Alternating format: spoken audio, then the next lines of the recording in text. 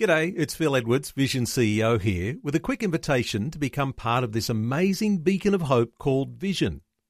Together we can put our love into action to help people of all kinds build or rebuild their lives on the truth of God.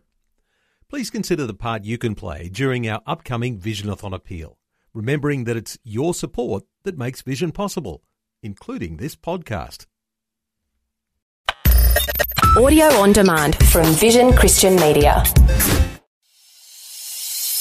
Welcome to On The Rock, God's unchanging word for changing times, with Dr. Camille Majdali, Director of Teach All Nations, Melbourne, Australia.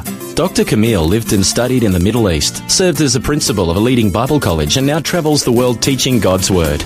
He has an extraordinary knowledge of the Bible and a dynamic ability to make God's truth come alive in a real, practical way. This episode of On The Rock will give you keys to survive and succeed in the days ahead by hearing and doing the words of Jesus. Jesus had a wildly popular, growing ministry. In today's program, we're going to see how he got it and, of course, the byproducts that can be unpleasant, namely opposition. Our series is entitled The Kingly Messiah, Understanding the Gospel of Matthew, Part 1, a verse-by-verse audio commentary, part of the larger Understanding the Bible series. And we are dealing with the topic of the growing ministry. Matthew chapter 4, verses 23 to 25. Jesus' fame spread very promptly, and that's before telecommunications or cyberspace were ever conceived. He had a growing ministry because he brought words of life.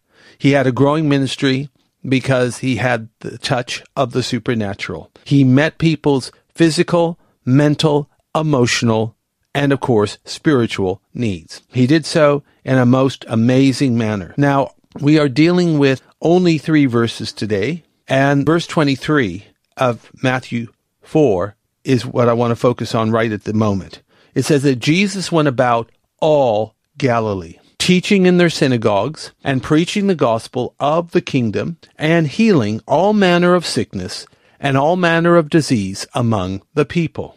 Now that's a pretty good summary of what Jesus did from the lakeside city of Capernaum, where he had his headquarters. From Capernaum, he went about all Galilee. That's his itinerary. We'll talk more about this in depth shortly. He went to the synagogues, he taught in the synagogues, he preached the gospel, and then he healed all kinds of sickness, all kinds of disease, and of course he cast out devils, and sometimes even caused the dead to rise. So that was a great summary here of his ministry. It tells us that he went about all of Syria. Now that's a rather interesting phrase, all of Syria. We're going to learn more what that phrase actually means as we proceed through the lesson. But Syria is the key phrase where he did his ministry. And then we're going to also learn something else. Where did the multitudes come from? Who are these people that left jobs, left places of residence, left whatever, to travel to the Sea of Galilee region to hear about Jesus, or they came to hear him at one of the places he spoke at in Galilee? I understand, although not 100% proof, but strong probability, that there's 2 key cities in Galilee that Jesus did not visit at all. Amazingly, these are major cities. One of them is called Tiberias. It's on the western shore of the Sea of Galilee. And the other one is called Sepphoris, which may have served as a capital for Galilee in the time of Herod Antipas. It may even have been where Herod was located. If that is the case, very interesting, to say the least, because Sepphoris in particular was amazingly close to Nazareth. If you go on the Jesus Trail, you will get very close to Sepphoris. In fact, you could actually walk to Sepphoris on the same morning that you start the Jesus Trail in Nazareth. It's that close. Now, Jesus may have visited Sepphoris before his ministry, but we have no record that he visited Sepphoris during his ministry. The same may or may not apply to Tiberias, but We'll look at that a little bit more down the track. Where did these people come from? We believe they came from long distances as well as nearby. That they would have come from the Decapolis cities. They would have come from cities beyond the Jordan River. And when we talk about beyond Jordan, there are places in Jordan that are prominent in Scripture, and people came from them. Of course, there's the region of Judea, and in Judea, you have the capital city of Jerusalem. And people came from there too. Remember that to visit Jesus from Jerusalem, especially if he was in Capernaum, was probably a 4-day journey by foot. At least 4-day journey. But you know what? When you are hungry and when you are thirsty, you will go at great lengths to get that hunger and thirst satisfied. And Jesus is the antidote for every hungry and thirsty soul. We're going to continue now by reading the entire portion. Matthew chapter 4, verses 23 to 25. Our lesson is called The Growing Ministry. And our text again, Matthew chapter 4, verses 23 to 25. Let's listen to the word of the Lord. And Jesus went about all Galilee, teaching in their synagogues, and preaching the gospel of the kingdom, and healing all manner of sickness and all manner of disease among the people. And his fame went throughout all Syria, and they brought unto him all sick people that were taken with divers diseases and torments, and those which were possessed with devils, and those which were lunatic, and those that had the palsy. And he healed them. And there followed him great multitudes of people from Galilee, and from Decapolis, and from Jerusalem, and from Judea, and from beyond Jordan. The reading is from Matthew chapter 4, verses 23 to 25, and the lesson is called The Growing Ministry. Here's a little background information. Until now, Jesus had been preparing for ministry, including the temptation in the wilderness, the move to Capernaum, the call of the disciples. Now that his base had been established and disciples called, he would go forth and do the work of the ministry. Not long ago, I read an interesting quote that said, "The road to influence passes through a place called obscurity." I can relate to that. I'm sure a lot of people can. That before you blossom in your springtime, you go through the winter of obscurity. Nobody knows. Nobody cares. You're pretty much left on your own. But in this seemingly lonely hothouse is where you begin to develop. Nobody knew anything about Jesus of Nazareth for the first 30 years of his life. And remember, he didn't live among the influential and the high and mighty in Jerusalem.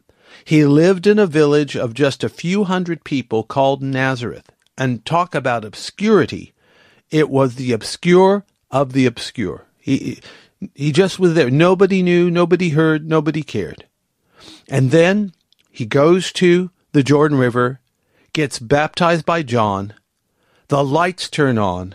People began to see him for what he was. Then he went into temporary obscurity again, 40 days and 40 nights in the wilderness of Judea.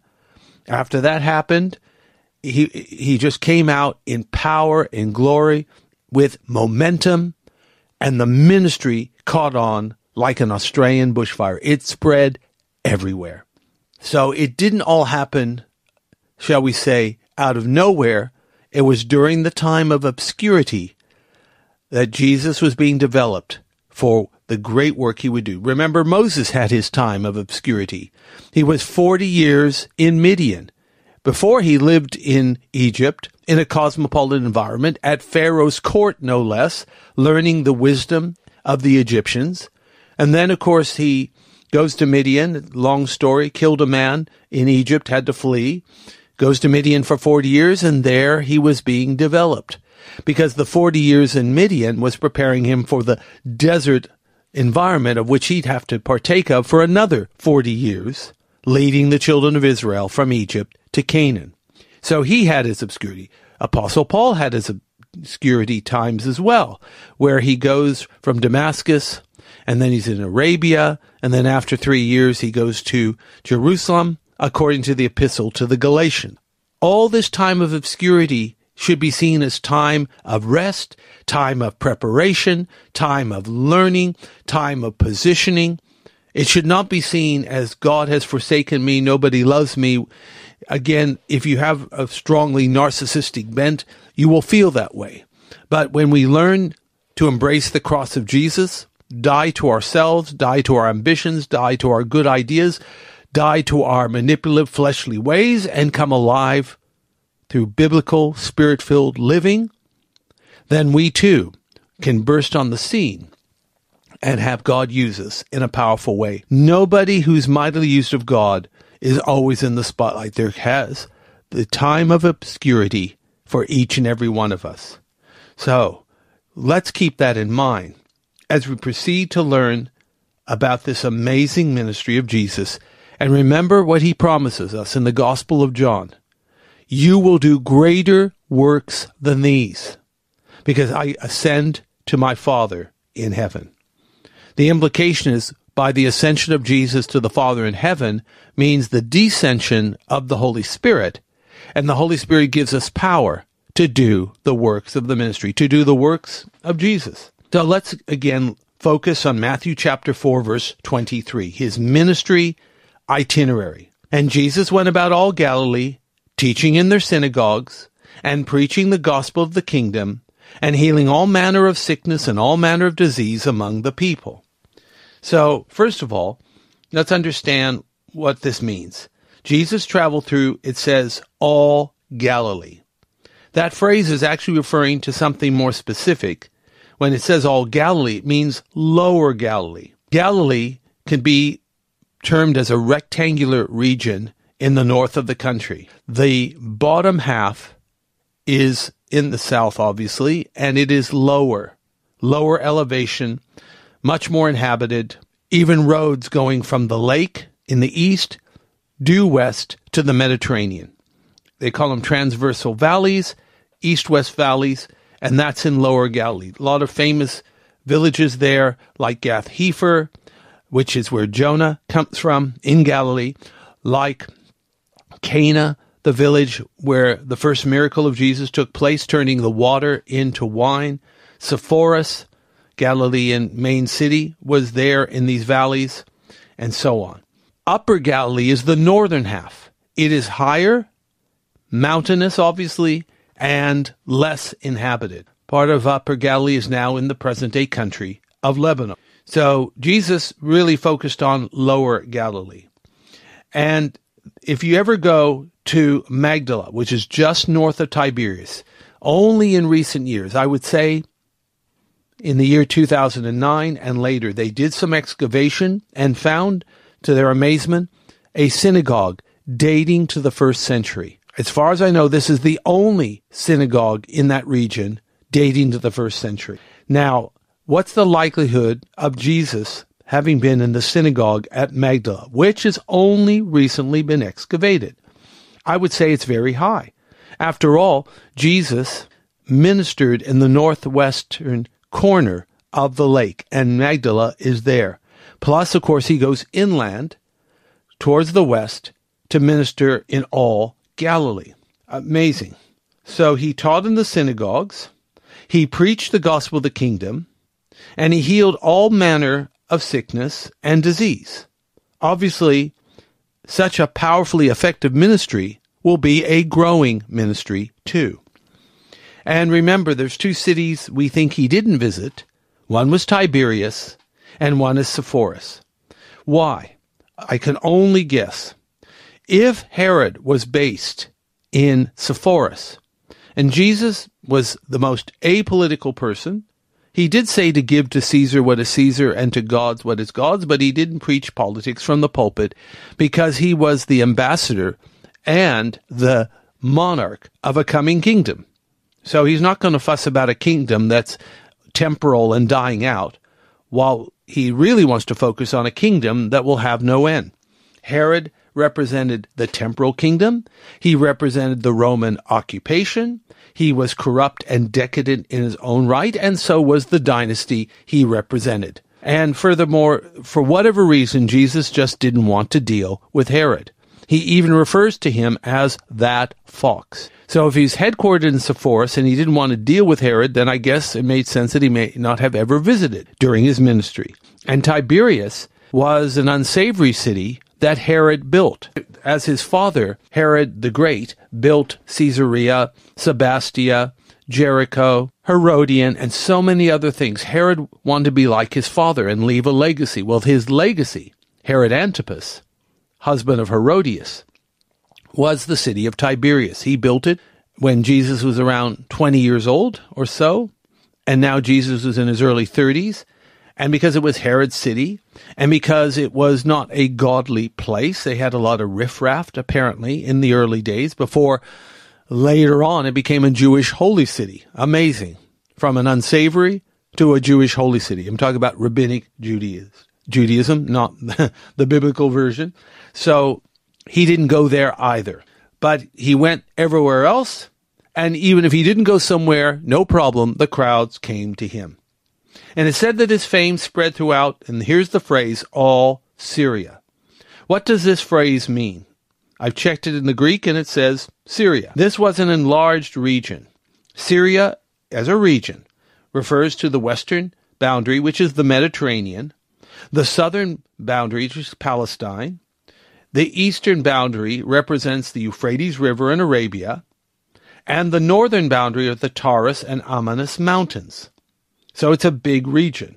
Part of the reason that the gospel spread so quickly throughout, quote-unquote, all Syria is because of the previously mentioned Via Maris. V-I-A-M-A-R-I-S. Via Maris, which is the international highway linking Africa with Eurasia. Once the miracles of Jesus started to flow, the word spread very, very quickly. The multitudes brought to him all kinds of sick people with all kinds of diseases. And that's not all. They also brought to him people afflicted with all kinds of torments, meaning demon-possessed people, those who were mentally ill, and the paralyzed. He healed them all. Now, with such a track record, no wonder the crowds kept growing. I mean, after all, Jesus was where the action is. So where did the multitudes come from? We read it in Matthew 4, verse 25. They came from various places. They came, of course, from his home region of Galilee. Obviously, Galileans didn't have to travel as far. They came from the Decapolis, 10 Greek-speaking cities.